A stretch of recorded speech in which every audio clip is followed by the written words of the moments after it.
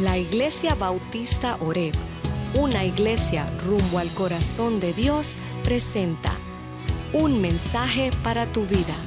Prepárate y toma nota, porque Dios quiere hablarte hoy. Con ustedes, el pastor David Rodríguez.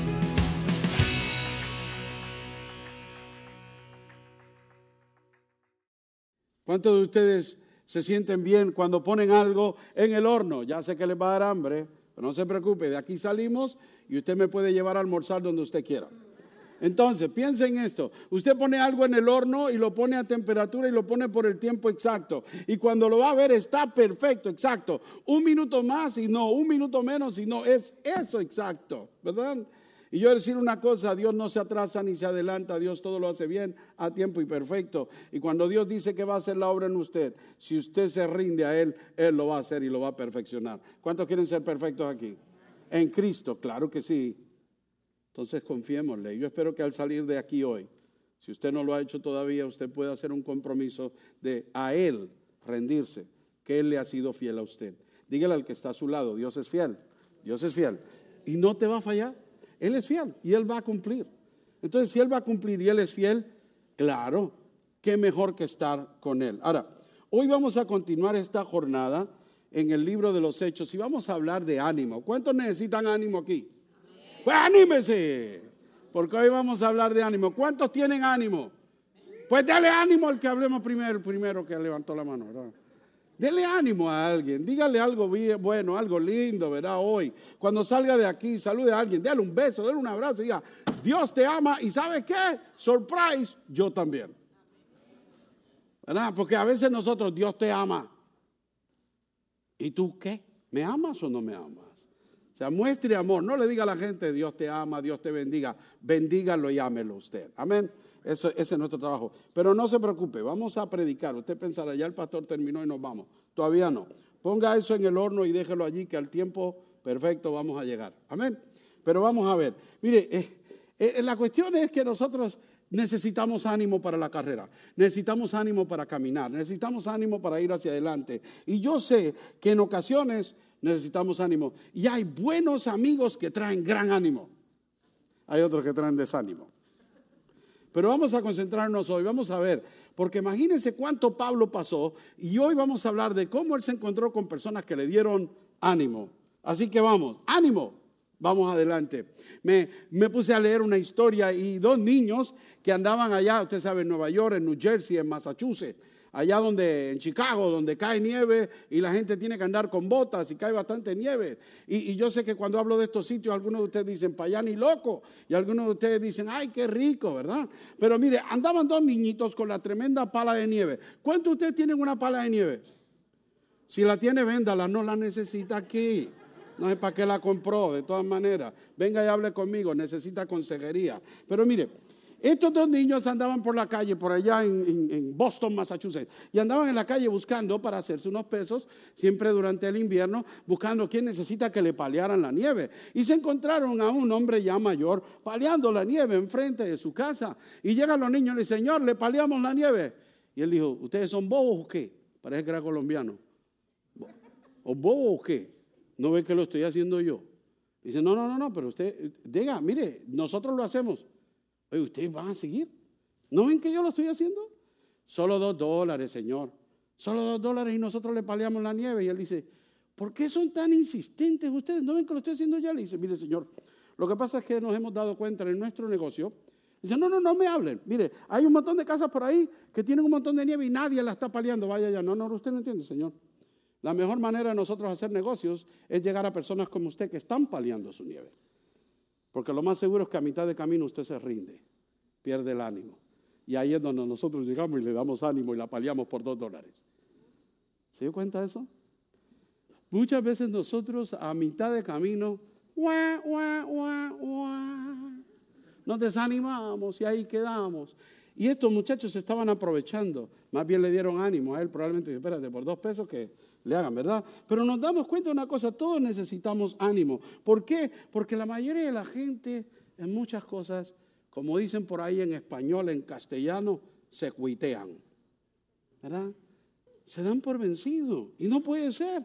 Mire, nosotros podemos escuchar voces como la del doctor Raymond Edmond de Wheaton College en Illinois, que dijo, siempre es muy temprano para cuitearse. Siempre es muy temprano para cuitearse. O sea, no te dejes. Es demasiado pronto para rendirse. Charles Spurgeon, otra vez siempre le hago propaganda a este hombre, quien yo pienso que fue el mejor predicador del siglo XIX en Londres, dijo lo siguiente: por la perseverancia hasta el caracol entró en el arca. ¿Cuántos de ustedes han visto un caracol arrastrándose? Y dice, y por la perseverancia hasta el caracol entró en el arca. Y no se dé por vencido.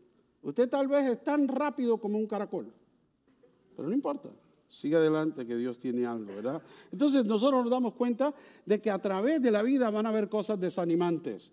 Y Pablo estaba pasando muchos problemas. Cuando vamos hacia atrás y hacemos un resumen en el capítulo 16, Pablo se encuentra con una muchacha que está batallando con espíritus de demonios y la libera. Y después que la libera, lo llevan, le caen a palos, lo azotan delante de todo el pueblo y tiene que salir de allí corriendo. En el capítulo 17 nos damos cuenta que Pablo llega a un lugar, predica el evangelio y ya lo quieren perseguir, se tiene que ir corriendo de allí. Y quiero que entienda una cosa, si usted se fijó, cuando hablábamos en el capítulo 16 y 17, Pablo tenía que ir hasta 50 millas huyendo.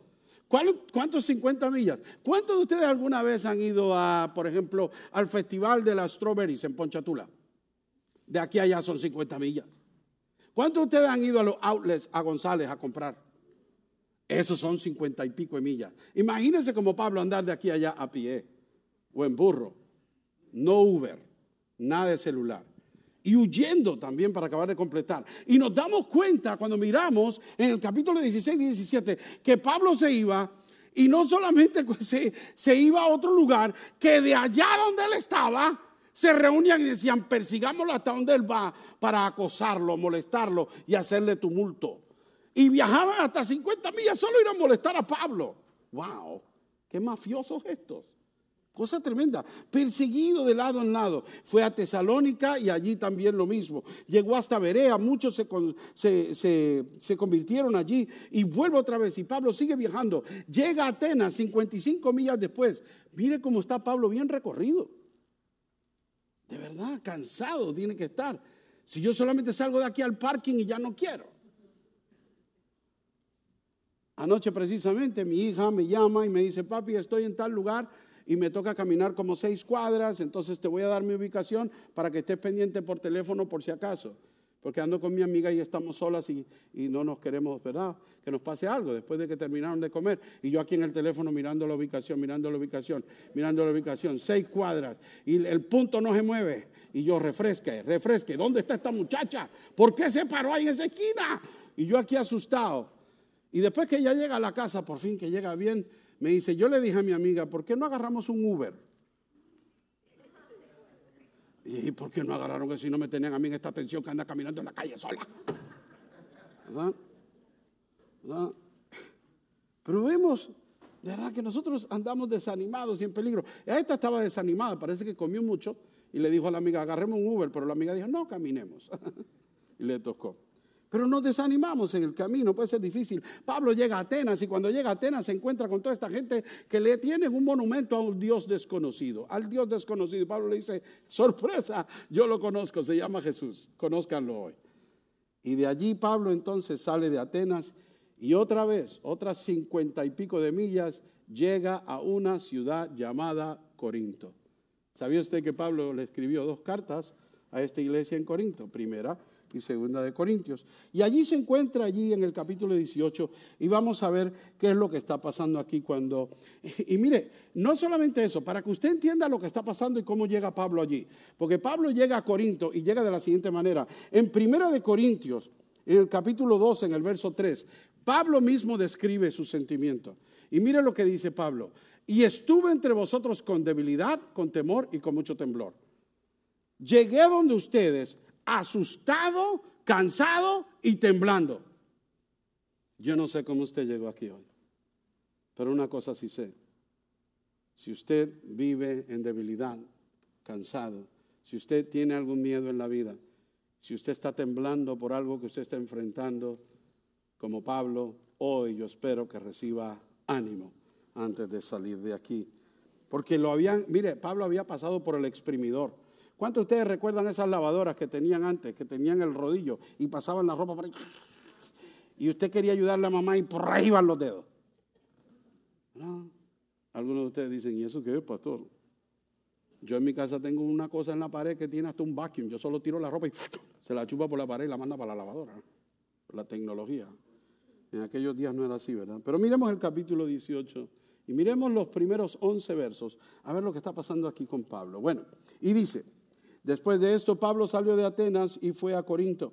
Y se encontró con un judío que se llamaba Aquila, natural de Ponto, quien acababa de llegar a Italia con Priscila, su mujer.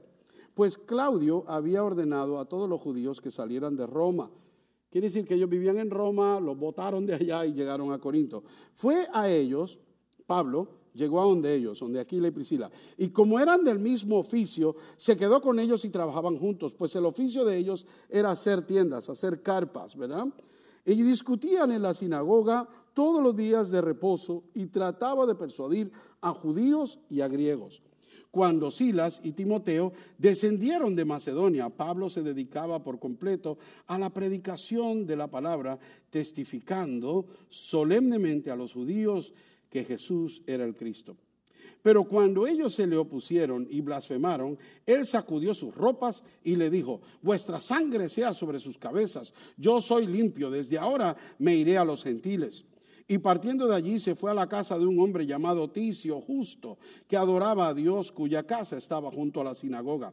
Y Crispo, le digo, aquí hay nombres bellos de la Biblia para sus hijos.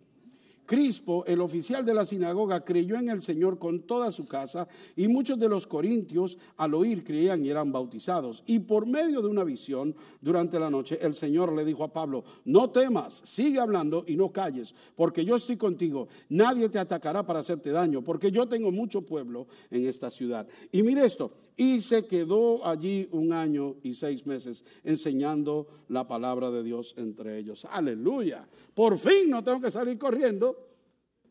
Y se quedó 1 año y medio. Pero veamos esto, ¿qué fue lo que le dio tanto ánimo a Pablo en esta situación y qué fue lo que pasó? Primero, miremos esto. Primero, nuevos amigos en Cristo. ¿Tiene usted nuevos amigos en Cristo? ¿Tiene usted amigos en la fe que ha conocido hace poco tiempo? Bueno, hágase buenos amigos de ellos. Miren lo que sucede aquí. Pablo llega a Corinto y se encuentra con esta pareja, Aquila y Priscila, y se hacen buenos amigos y tienen algo en común. Ellos también hacen carpas, hacen tiendas, trabajan en el mismo oficio. Se hacen tan amigos que Pablo va y se muda con ellos. Se va a vivir a su casa. Y esto es bien importante que nosotros entendamos. Número 1. Nosotros tenemos que practicar la hospitalidad con los trabajadores del reino. Si yo llego a su casa con una maleta, ábrame la puerta. Le digo una cosa, es importante que nosotros seamos hospitalarios en el reino de Dios. A algunos hermanos no les gusta que lleguen a su casa. A mí no me gusta que me lleguen a mi casa sin anunciar. Me gusta que se anuncien, porque así yo los cuido, les ofrezco y hacemos tremenda fiesta. Si usted no me avisa, me va a encontrar en pijamao, porque así yo ando en mi casa todo el tiempo. Entonces no me agarre por sorpresa. Dígame que va a venir y venga. No se preocupe, venga, todos bienvenidos, pero no todos a la vez. ¿Ah? Pero pensemos en esto, seamos hospitalarios, recibamos a los hermanos, seamos así, porque eso es lindo, eso es bueno. Imagínense la paz que sintió Pablo, llegar a una ciudad y decir, ¿y ahora a dónde me quedo y a dónde me meto? Y salió Aquila y Priscila y le ofrecen su casa y encima le dan trabajo. Un hombre llamado Arnold Glasgow dijo lo siguiente, algunas personas lo hacen sentir en casa y otras personas lo hacen querer volver a casa. ¿Verdad? Seamos como el primero, que hagamos a las personas sentir como en casa. Y de hecho, imagínense cómo Pablo aprecia a Aquila y Priscila. En Romanos capítulo 16, en el verso 4, él habla de esta pareja y dice lo siguiente, ellos, los cuales expusieron su vida por mí, a quienes no solo yo doy gracias, sino también todas las iglesias de los gentiles. O sea, esta gente son famosos por su hospitalidad. Son muy buenos, hasta su vida ponen en riesgo por los demás. Qué lindo, ¿verdad? Seamos iguales que Aquila y Priscila. Demos ánimo a los Pablo, a otras personas, a los que trabajan en el reino. Ahora, no paremos allí. Número 2, tenemos que colaborar con los compañeros que trabajen en el reino, trabajando en el reino. Colaboremos los unos con los otros. Usted no sabe la alegría, usted no sabe el ánimo que usted le da al pastor cuando usted participa de los servicios. Usted no sabe el ánimo que usted le imparte a su líder cuando usted le tiende la mano, cuando le ayuda a servir, cuando usted abre su casa, cuando le dice, hermano, tenga la célula en mi casa este fin de semana, hagamos algo juntos. Eso le da mucho ánimo a los líderes y a los que trabajamos en el reino. Y usted también trabaja en el reino. Mire, le voy a dar una ñapa. Ustedes saben que a mí me encantan las ñapas, ¿verdad? En los sermones siempre traigo una ñapita o aquí allá. Miren esto. Nosotros en las iglesias modernas llamamos a esto, lo que está haciendo Pablo, un pastor bivocacional. ¿Qué significa bivocacional? Que tiene 2 vocaciones. Bivocacional porque él trabaja predicando el evangelio, pero también trabaja en la fábrica de tiendas, ¿verdad? Él está haciendo su trabajo afuera, secular, y haciendo su trabajo en el reino de Dios. Yo recuerdo cuando yo comencé a pastorear aquí, y yo también tenía que trabajar afuera porque la situación económica lo ameritaba. Me estaba endeudando y la iglesia me pagaba muy poco porque éramos pequeños y no había mucho. ¿Sabe qué? A mí me tocó limpiar oficinas, limpiaba baños. Después que salía a limpiar baños, me iba a mi casa, me bañaba, me iba a la escuela a enseñar en high school. Y después que enseñaba, yo me iba a vender cosas o era guardia de seguridad. Usted ya, dígame el trabajo que yo le digo, yo lo hice. Construcción, ¿qué no hice? Mientras trabajaba en la iglesia, porque era necesario. Así estuve 7 años. Y gloria a Dios, mire lo que sucede con Pablo. Pablo está haciendo tiendas, pero cuando llegan sus amigos Silas y Timoteo, deja de hacer tiendas y se dedica por completo a la predicación. En el año 2006, después de 7 años yo trabajando en todos lados, la iglesia económicamente había crecido y me ofrecen un salario adecuado para yo sostener a mi familia. Me dedico a la iglesia 100% y full time. Y aquí he estado desde el 2007. Ahora, en el 2018 surge la oportunidad para tener un ministerio de consejería en la iglesia. Gracias a Dios saqué mi licencia. Y si usted necesita consejería, yo soy un consejero profesional aquí en la iglesia. Y le cuento una cosa, los precios son bien baratos. Pero ¿sabe una cosa? Para que sepan, por si acaso, para que quedemos claros, yo no cobro un peso por eso. Yo no me gano un centavo.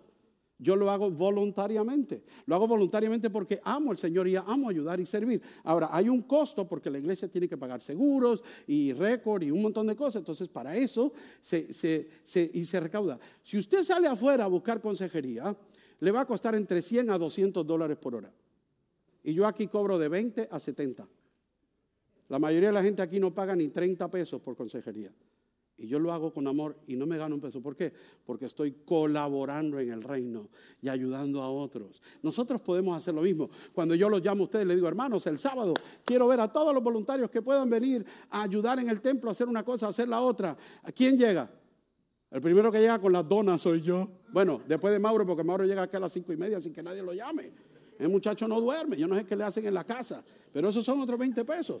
Y yo llego aquí a las 7:30, le traigo donas, hacemos el café y los espero a ustedes para que trabajemos. Y yo trabajo, ¿por qué? Porque ese es mi servicio.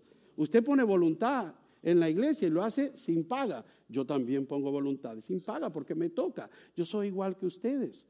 Es lo mismo. Entonces nosotros podemos trabajar así, podemos hacer como Pablo, cuando nos toque, nos toca. Mire, los rabinos, los judíos rabinos le decían a sus estudiantes y los obligaban a trabajar para que pensaran en que el oficio y el trabajo era bueno. Inclusive un rabino dijo una vez, si usted no le enseña a sus hijos a trabajar, les enseña a robar. Uy. Si usted no le está enseñando a sus hijos a trabajar, les está enseñando a robar. Y mire, en la iglesia yo estoy tan agradecido porque yo puedo ser el pastor y yo trabajo aquí y este es mi trabajo y me dan mi salario y gloria a Dios porque me sostienen. Y Luisito trabaja aquí, pero Luisito también trabaja en construcción. Él es bivocacional. Así que pensemos en esto. Si usted está enseñando a los niños aquí, si usted está en seguridad, si usted enseña a los adultos, si usted hace lo que sea, si usted está sentado detrás de una cámara ayudándonos, si usted está en el sonido, si usted simplemente está aquí orando, como vienen algunos tempranos a orar aquí, usted está sirviendo. A eso le llamamos ministros laicos. Y los ministros laicos son los que no cobran un peso, pero hacen el trabajo. Y no les pesa. Y yo le doy gracias a Dios, porque solo no lo podemos hacer.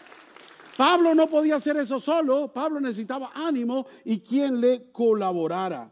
Pablo era tremendo evangelista, tremendo misionero, tremendo plantador de iglesias, tremendo maestro y pastor. Pero necesitaba ministros laicos, personas voluntarias que le ayudaran a llevar el evangelio. Y ya, vamos a la próxima.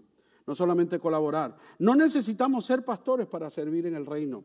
Algunos piensan, bueno, el pastor tiene que servir. Gloria a Dios, el pastor tiene que servir. Y tiene que dar su vida por esto. Claro que sí. Pero eso no quita de que usted sea un siervo de Cristo igual que nosotros. Los amigos de Pablo, Aquila y Priscila, estos nuevos amigos, hicieron todo lo posible que hasta daban su vida por Pablo. Qué interesante, ¿verdad? En Gálatas 6:2 el mismo Pablo dice que llevemos y sobrellevemos las cargas los unos de los otros. Y así cumplimos la ley de Cristo. Usted quiere cumplir con Cristo, ayúdeme a llevar mi carga. Yo quiero cumplir con Cristo, le ayudo a llevar su carga. Nos ayudamos unos a otros. Qué lindo, ¿verdad? Mire, es que cuando trabajamos en equipo es algo bonito. Estaba leyendo de un hombre, ¿cómo es que se llamaba este hombre? Jimmy Durante. Algunos de ustedes se pueden acordar de él. Esto fue en los años 40 y 50. No, casi nadie se va a acordar de él, que va, ¿verdad? Pero digamos, era un artista, él entretenía a multitudes con chistes y todas esas cosas y hacía de todo. Muy lindo, muy bueno, en Estados Unidos lo querían mucho. Jimmy Durante hacía muchos shows para los veteranos. Y en una ocasión fue llamado para hacer un show con unos veteranos. Y él le dijo, mire, yo tengo una agenda bien apretada y ese día yo puedo ir, pero honestamente lo único que puedo pasar allí con ustedes son 5 minutos. Si ustedes quieren, yo paso, saludo, doy unos 5 minutitos, pero me tengo que ir corriendo porque tengo otro compromiso. Y dijeron, mire, Jimmy Durante, no importa, que venga. Y Durante esté aquí, lo tratamos de... Y llega Jimmy Durante a hacer su show y empieza. Y pasan 5 minutos y sigue. Pasan 10 minutos y sigue. Pasan 15 minutos y sigue, Roberto. Y pasan 20 minutos, Carlos, y sigue. Y sigue Jimmy Durante y después de media hora por fin dijo, me tengo que ir. Y se fue. Pero cuando llegó atrás, se encontró con uno de los trabajadores del escenario y le dice, oiga, usted dijo que solo iba a hablar 5 minutos porque se tenía que ir, tenía un compromiso. ¿Y cómo es que habló media hora? Le dijo, es que usted no se dio cuenta de lo que está pasando allí. Le dijo, no, ¿qué se refiere? Venga, le voy a enseñar. Mire, yo me animé tanto, a mí me dio tanto ánimo ver el trabajo en equipo. Mire para acá. Y le dijo, venga, usted ve en la primera fila, ve a esos 2 veteranos que están allí. Uno perdió el brazo derecho y el otro perdió el brazo izquierdo en la guerra y estaban aplaudiendo. ¿La agarró? Trabajo en equipo entre los 2. Ahora algunos, algunos lo van a agarrar en el almuerzo. Pero estamos bien. Trabajo en equipo, qué lindo. Mire, usted no sabe lo contento que se pone el pastor y su líder y todos cuando trabajamos juntos en armonía, ¿verdad? Le hago una pregunta entonces, póngase a pensar. ¿Has hecho nuevos amigos en Cristo últimamente? Si no los has hecho, mira a tu alrededor. Estoy seguro que aquí hay un montón que no conoces. Asómate, acércate, extiende tu mano, bendice a alguien y hazte amigo de alguien en Cristo. Anímale, amén. Y si necesitas ánimo, busca a alguien también. Como quiera que sea, usted puede ser también ánimo para otros. Ahora, pensemos en esto, porque esos fueron los nuevos amigos. ¿Qué tal los viejos amigos? Recuerde que Pablo salió de Atenas y salió de allá de Macedonia, cuando él estaba allá en Filipos, dejó a Silas y a Timoteo por allá. Y de allí él salió y viajando en Berea, Tesalónica y viajando a Atenas y ahora llega a Corinto y por fin se aparecen Silas y Timoteo, sus amigos, como vemos en los versos 5 y 6. Y cuando llegan, estos llegan y llegan con manos llenas. No, qué contentos nos ponemos, ¿verdad? Cuando llegan los hermanos y llegan con un queque. No la estoy mirando a propósito, hermana Alejandra. No quise decir nada con eso. Que hace unos pasteles que usted se cae para atrás. Anyway, anuncio no pagado. Pero le digo una cosa. Qué lindo, ¿verdad? Cuando nosotros vamos y llegamos a un lugar y llegamos con manos llenas. Cuando llegan a nosotros con manos llenas, cuando venimos así con generosidad para compartir unos con otros. Y Silas y Timoteo llegaron donde Pablo, viejos amigos, y cuando llegan traen un regalo. Número 1, traen un buen reporte de las iglesias allá en Macedonia. Le dejan saber que en Filipos las cosas están bien, que allá en Tesalónica las cosas están bien. Pero no solamente eso, traen una ofrenda, traen dinero. Y con este dinero, Pablo dice, ahora con este dinero podemos sostenernos, no tengo que estar haciendo carpas y tiendas y puedo dedicarme a la predicación del Evangelio. Mire esto, en 2 de Corintios capítulo 11, en el verso 9, esta ofrenda viene de los filipenses. Y cuando estaba con vosotros y tuve necesidad, a nadie fui carga, dice Pablo, porque cuando los hermanos llegaron de Macedonia, se está refiriendo a Silas y a Timoteo, suplieron plenamente mi necesidad y en todo me guardé y me guardaré de seros carga. ¡Wow! Qué lindo, ¿verdad? Entonces llegan a Pablo llegan Silas y Timoteo con este buen regalo, llegan con generosidad. Y eso es bueno. Usted sabe el impacto que usted tiene cuando usted es generoso en la iglesia. Usted no sabe el impacto que tiene. Yo le voy a enseñar cómo impacta la generosidad de ustedes en la iglesia. Quiero enseñarles algo. Perú. Eso que ustedes ven allí, ven ese techo, están arreglando esa iglesia porque estaba sin techo, tienen que hacer el piso nuevo. Miren eso. Esta gente que usted ve ahí, mire, a la intemperie, al aire libre, trabajando ahora todos juntos, hicieron el cemento, ponen el techo para que la iglesia se reúna. ¿Por qué? Esto es en Lima. Si alguna vez usted ha estado en Lima y si no, pues lo puede saber ahora. Que en Lima no llueve mucho, pero siempre está nublado y siempre hay sereno. Usted se para en Lima, en las calles, y al rato está empapado. Y no es de sudor, es del sereno. Entonces, así, sin techo y sin nada. Esta iglesia es la iglesia en Lima del pastor Roy Alba. ¿Lo conocen? El papá de Israel, el chino. Parece un chinito, ¿verdad? Bueno, un chinote, porque es grandote, muchacho. Eso que ustedes ven allí, esa plancha de cemento y ese techo que ellos acaban de instalar, cortesía de la iglesia Oreb, fueron ustedes. ¿Okay? Quiero que sepan que ellos están haciendo trabajo en las Amazonas, en Iquitos. Están haciendo trabajo en Huaraz, en las montañas de Perú. Ustedes no saben que con la generosidad de ustedes y lo que ustedes dan a la iglesia Oreb, están apoyando más de 15 iglesias en Perú. Amén. Por eso le digo, sea generoso. Ellos están llevando el evangelio a toda esa gente donde usted no quiere ir, pero ellos van. Y déjeme decirle, hay cosecha. Entonces seamos generosos. A veces no sabemos para quién trabajamos. Ahora usted sí sabe. Hágale, sea generoso. Así como los filipenses, Pablo dice, esta gente fue generosa, me mandaron ofrenda, ya no tengo necesidades porque me cubren. Estamos cubriendo a esta gente, literalmente. Sigamos haciéndolo. Allí en el sobre, cuando usted dé ofrenda, cuando usted dé su diezmo, ahí más abajito dice misiones. Añádale allí y usted verá. Tenemos una cuenta dedicada a las misiones y de allí se ayuda en Perú o en donde sea que haya que ayudar. Y en otros lugares también. Pero seguimos, ¿verdad? Porque si no, no terminamos. Así que le animo a continuar dando. Qué importante es ayudar cuando vemos que alguien está trabajando. Nuestra generosidad siempre, siempre. Y de hecho, ese video no tenía sonido, pero el pastor Roy Alba estaba dando gracias por ustedes, por su generosidad. Sépanlo, que él también lo aprecia y oran por nosotros constantemente. Así que seamos generosos en el reino. También animemos a otros orando por ellos mientras expanden el reino. Yo necesito sus oraciones, usted necesita las mías. Déjeme hacerle una pregunta. ¿Usted conoce a alguien que sea misionero? ¿No conoce a algún misionero? ¿Tiene usted algunos amigos o amigas en Cristo que son hermanos que están trabajando en la obra en otro lugar, que hace tiempo que no los ve? Mándele una carta, mándele una tarjeta, mándele un saludo, mándele un billete. Ayúdenlo. Mire, yo tengo muchas historias y le voy a decir una, porque esto fue tan impactante para nosotros.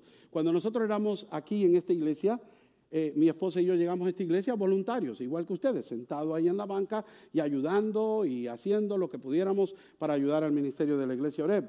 Y nosotros llegamos aquí a Nueva Orleans y éramos bien pobres. Yo estaba sin trabajo, salí del servicio militar y todos ustedes saben esa historia.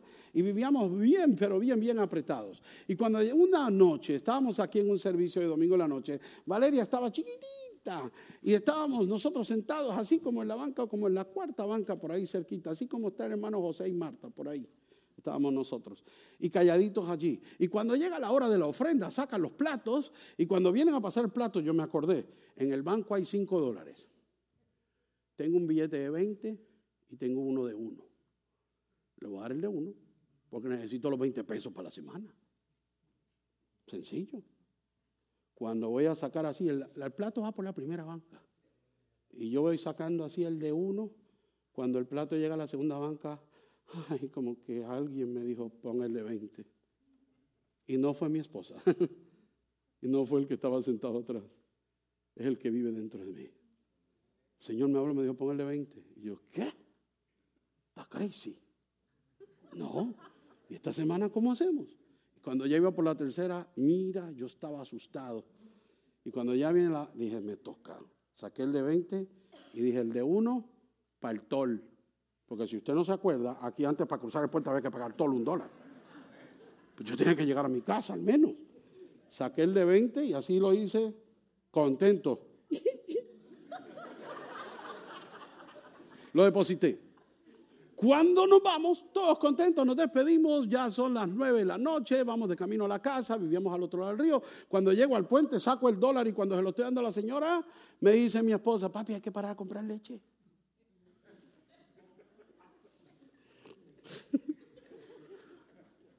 Too late.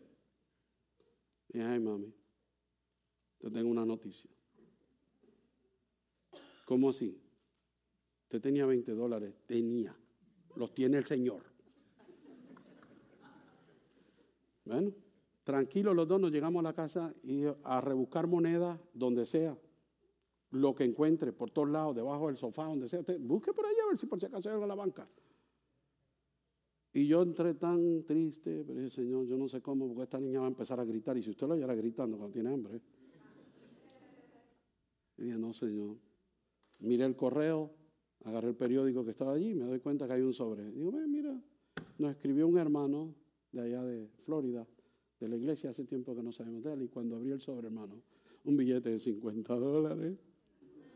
Compramos leche, compramos carne, compramos pan, compramos de todo. ¿Vieron eso? La generosidad de un viejo amigo que me escribió y me dijo, sé que están haciendo la obra, no sé cómo están, hace tiempo que no los veo, pero los quiero mucho, mis amigos. Una pequeña bendición, una gran bendición. Déjeme decir una cosa, su generosidad usted no sabe lo que puede hacer hasta que usted sea generoso. Amén. Bueno, seguimos para que vea que ser generoso es muy lindo, muy bueno. Y por eso te pregunto, ¿has contactado a alguno de tus viejos amigos? ¿Los has bendecido? ¿Le has dado algo? ¿Has buscado la manera de comunicarte con ellos? Qué lindo, ¿verdad? Ahí Pablo empieza a estar predicando y la gente se pone a discutir con él y a acusarlo y de todo lo demás. Y dice que Pablo se sacudió la ropa y le dijo, mire, la sangre está sobre vuestras cabezas. En otras palabras, vamos a resumir eso para que usted no vaya a verlo mal. Cuando el judío se sacudía la ropa, significa como que me lavo las manos. Cuando dice su sangre está sobre sus manos, significa que usted, la vida de otro, está en sus manos y si murió, esa sangre es su culpa. Pero cuando dice su sangre está sobre su cabeza, significa que usted es responsable de usted mismo. Allá usted. ¿Ok? Eso simplemente es lo que Pablo le está diciendo. Predicó y dijo, ¿sabe qué? Yo me lavo las manos, allá ustedes con su problema. ¿Ok? Allá quedan ustedes y que Dios los juzgue a ustedes. Pero vieron como Pablo entonces recibe el ánimo de nuevos amigos cristianos, también de viejos amigos cristianos, pero no solo eso, vamos a la próxima porque ya llegamos casi al final. Nuevos creyentes en Cristo. ¿Cuántos de ustedes se animan cuando ven a alguien llegar a los pies de Cristo? A mí me da mucho ánimo, me encanta hablar con la gente cuando está acabadito, tiernito, acabadito de nacer en Cristo, porque ve, qué lindo, ¿verdad? Qué lindo, y somos animados, y eso fue lo que sucedió allí. Mire, Pablo está en la sinagoga hablando, ¿no lo quieren? ¿Qué hizo? Se fue a cruzar la calle a la próxima casa, y allí se encuentra a Ticio Justo, un adorador de Dios, dice, un adorador. Recuerde que un adorador de Dios, definido en el libro de los Hechos, como vemos aquí, es un gentil, es un griego que se está haciendo como judío, buscando al mismo Dios que los judíos. ¿Ok? Y entonces se encuentra este hombre, se va a su casa y a veces nosotros tenemos que pensar, no tenemos que viajar muy lejos para encontrar nuevos amigos para el reino, no del reino, para el reino. Usted no tiene que ir tan lejos para buscar gente, para invitarlos, para llevarlos a Cristo. No tenemos que ir tan lejos. A veces solo tenemos que ir a casa del vecino, como hizo Pablo. En la sinagoga no, en la próxima casa, allí se encontró. Y no solamente se encuentra a Ticio, el justo, sino que también llega allí un líder de la sinagoga llamado Crispo. Y Crispo se convierte a Cristo. ¡Wow! Tremendo. Mire, cuando usted lleva el evangelio, usted no sabe quién va a ser. Si va a ser un pececito, va a ser una ballena lo que cae. Déjeme decirlo, usted tiene que saber. Tiene que saber. Siempre le pongo el ejemplo. Imagínese cómo se siente la persona que llevó a Billy Graham a los pies de Cristo. ¿Cómo se sintió esa persona? De pensar que aquel jovencito en la universidad, que era tímido, que no sabía hablar mucho, luego en el siglo XX se convierte en el predicador más prominente. ¡Wow! Y decir, a ese lo llevé yo a Cristo, imagínate. Usted no sabe quién pueda llegar a los pies de Cristo. Puede hacer hasta Crispo. Pero hágale. Tenemos que llevar el evangelio. Tenemos que hablarle a la gente, ¿verdad? Entonces no tenemos que ir tan lejos. No tenga miedo de cruzar la calle para encontrar nuevos amigos para el reino. No tenga miedo de cruzar la calle. Pablo solamente fue a la casa de al lado y allí se los encontró. Es más, mire, voy a pensar una cosa. La vida de Jesús. Alguien se dedicó a hacer un estudio de los 4 evangelios y a buscar a ver cuántos encuentros tuvo Jesús con personas, cuántos encuentros personales. Y según esta persona encontró 132. 132 ocasiones en las cuales Jesús habla con seres humanos. Mire qué interesante. De los 132 veces que Jesús habla con personas y le lleva el evangelio, 6 de ellas fueron en el templo. 6 de las 132. 4 de ellas fue en la sinagoga. ¿Sabe qué resta? 122 encuentros Cristo los tuvo en la calle, en el mercado, en Walmart, en Target o Target, como usted le llame. Allá afuera, en el pueblo, en el desierto, donde quiera. Fue afuera. Nosotros a veces estamos esperando traerlos aquí o que vengan aquí para hablarles de Cristo. Mire, Jesús no esperaba que vinieran a Él, Jesús iba a ellos. Practiquemos como Jesús, vayamos, hablemosle a Cristo, hablemosle de Cristo, movámonos. Es necesario que nosotros hagamos esto. Y claro, por último, quiero que entiendan esto. Parece que Pablo todavía estaba sufriendo amenazas. Algo tenía que estar pasando. Pablo todavía estaba pasando por sustos. ¿Cómo me doy cuenta? Porque si miro allí, en el verso 9, miro lo que dice. Y por medio de una visión durante la noche, el Señor dijo a Pablo, no temas, no temas. ¿No? Algunos de ustedes se ríen porque recuerdan a Fernando cantando, ¿verdad? Uy, pero desde allá arriba estaba cantando, Fernando, allá arriba trepado, wow, Fernando. Y no temas. O sea, yo te pongo a pensar una cosa. Cuando si hay alguien que no tiene miedo, usted va y le dice, no temas. No. Usted le dice, no temas a alguien que tiene miedo. Quiere decir que de alguna manera Pablo estaba asustadito. Y llega el Señor en una visión en la noche y le dice, no temas. Y le dice, sigue hablando y no calles. Sigue hablando y no calles. ¿Qué te quiero decir con esto? Mire, no debemos temer. Simplemente seguir haciendo lo que se supone que hagamos. No pares de hacer lo que tienes que hacer. Porque tu mejor amigo ha llegado a darte ánimo. No un viejo amigo, no un nuevo amigo, no un nuevo creyente. Tu mejor amigo y su nombre es Cristo. Él está allí para animarte. Él te quiere dar ánimo. Y viene donde Pablo le dice, no temas, sigue hablando y no calles. No temas. ¿Cuántas veces en la Biblia dice no temas? ¿Usted no las ha contado? Pues si yo se lo he dicho como 365 veces. 365 veces en la Biblia dice no temas. Una para cada día. Entonces, ¿sabe qué me deja saber eso?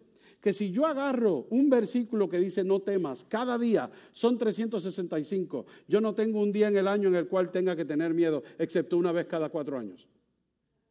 Alguien hizo la matemática en el año bisiesto, que son 366. Entonces usted tiene derecho a tener temor solo un día cada 4 años.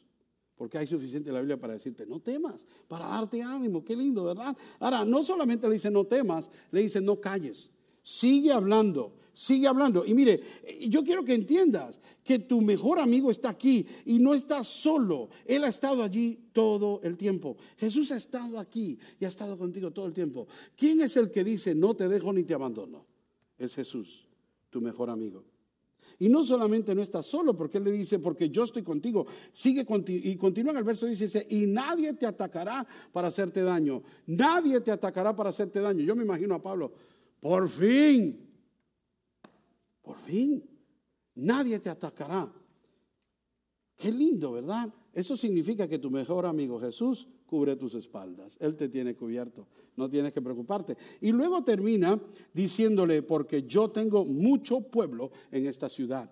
¿Vieron eso? No solamente yo estoy contigo, mira a tu alrededor que hay un montón de cristianos que están aquí para ti. Amigos, hermanos, apoyémonos unos a otros. Para eso Dios nos ha puesto alrededor de unos de los otros. Nosotros estamos rodeados con sus agentes de ánimo. Bueno, usted dirá, bueno, aquí es que hay algunos pastores que usted los mira y dan desánimo. Bueno, pues déle ánimo usted. Déle ánimo usted a esa persona. Estamos rodeados de personas y veremos. Al punto que Pablo se pudo quedar allí 18 meses. Preste atención. Y Dios está trabajando a su alrededor, déjeme decirle. No se confunda. Pare ya de andar en esta quejadera que a veces andamos y empiece a mirar lo que Dios está haciendo a su alrededor. Usted no está aquí por casualidad. Usted no está viendo esta transmisión por casualidad. Es por causalidad. Hay una causa y es Dios quien le quiere hablar. Para eso Dios lo tiene aquí. No se enfoque en sus problemas, enfóquese en aquel que está sobre los problemas. Él está aquí y te quiere ayudar, te quiere dar ánimo. Yo te quiero dar ánimo. Quiero que entiendas que cuando necesites ánimo, ponte a orar y Dios te va a hablar. Cuando otro necesite ánimo, ora por esa persona para que Dios le hable. Oren juntos, sea diligente, busque de Dios porque Dios habla y Él nos escucha. Él nos escucha. Imagínense la diferencia que pudiéramos hacer si nosotros también fuéramos de ánimo para otros. Escoja ser un animador. Escoja el ánimo, escoja animarse unos a otros. Usted no sabe cómo puede cambiar la historia de una persona y la trayectoria de su vida cuando usted le brinda ánimo en Cristo. Y no hay duda en mi corazón de que Pablo recibió ánimo de Silas, de Timoteo, de Aquila, de Priscila, de Ticio, de Crispo y de Cristo. Todos. Qué ánimo tan tremendo. Quiero decirte, Jesús dijo que Él es nuestro amigo. Y cuando lo dijo, un amigo es aquel que da su vida por el otro. La Iglesia Bautista Oreb, una iglesia rumbo al corazón de Dios, presentó un mensaje para tu vida. Si este mensaje ha sido de impacto para tu vida o quieres escuchar más sermones o información de nuestra iglesia, visita nuestra página web www.orebnola.com.